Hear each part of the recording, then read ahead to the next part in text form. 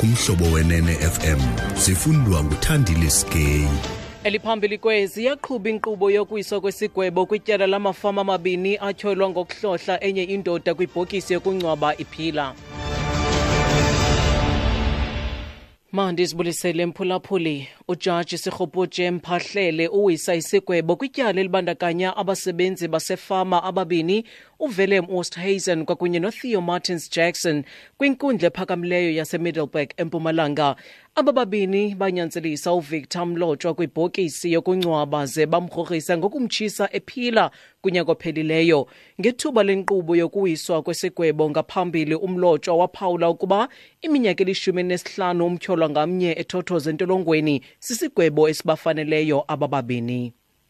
iYunivesithi yaseKapa ikhangela ukufumana isithintelo senkundla esingxamisekileyo kwinkundla ephakamileyo ngakuqhankqalazo lwabafundi olungagunyaziswanga noluqhubayo kule campus susela ngolwesibini. Ingqonyela kwidyunivesithi iUCT uMax Price ithi kubekho uphazamiseko lommandla emva kokuba abanye abafundi bevince indlela engena kule campus. Abafundi banyanzelisa imfundo yasimahla kwanokukhutshwa kwengxelo yekomishoni ebiphanda ngomba wentlawulo yokufunda.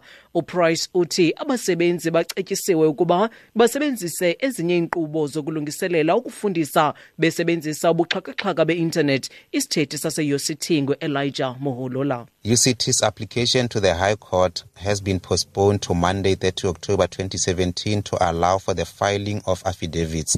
The university was granted an order pending the resumed hearing.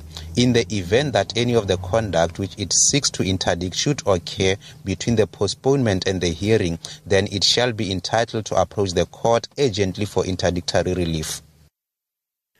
Isicelo sabo kwinkundla ephakamileyo sihlehliselwe umhla wama-30 ku-Oktoba kunokuze kufakwe ubungqina obufungelweyo.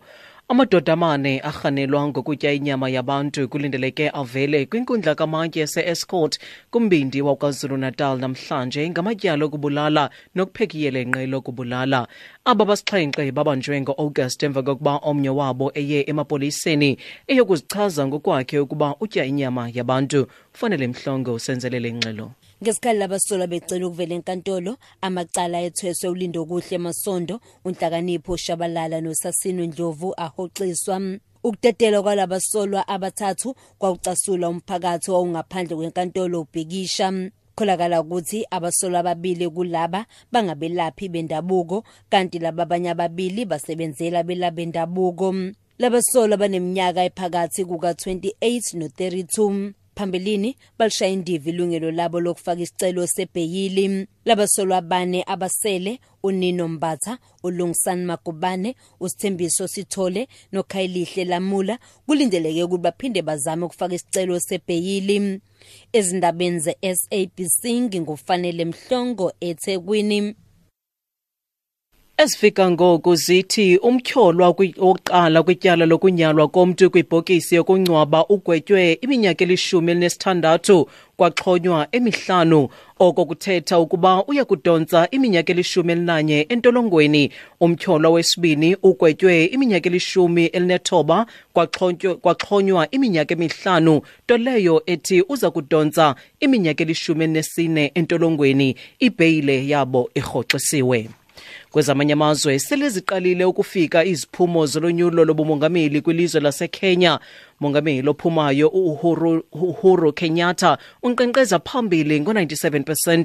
Kokheli yeqela eliphikisayo uRaila Odinga ifumene nje u1% koluvoto.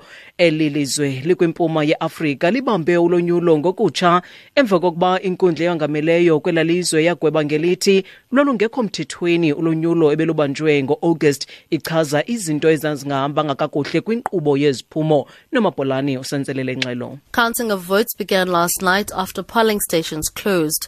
About 30% of stations have confirmed the results, which leave Kenyatta in the lead. According to the Electoral Commission, only 48% of the registered voters turned out for the presidential elections.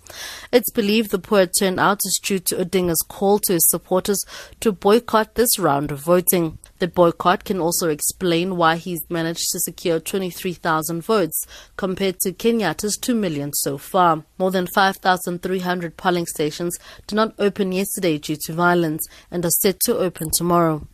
This will cause delays in the announcement of the official and final results. Nomapolani, SABC News, Nairobi, Kenya.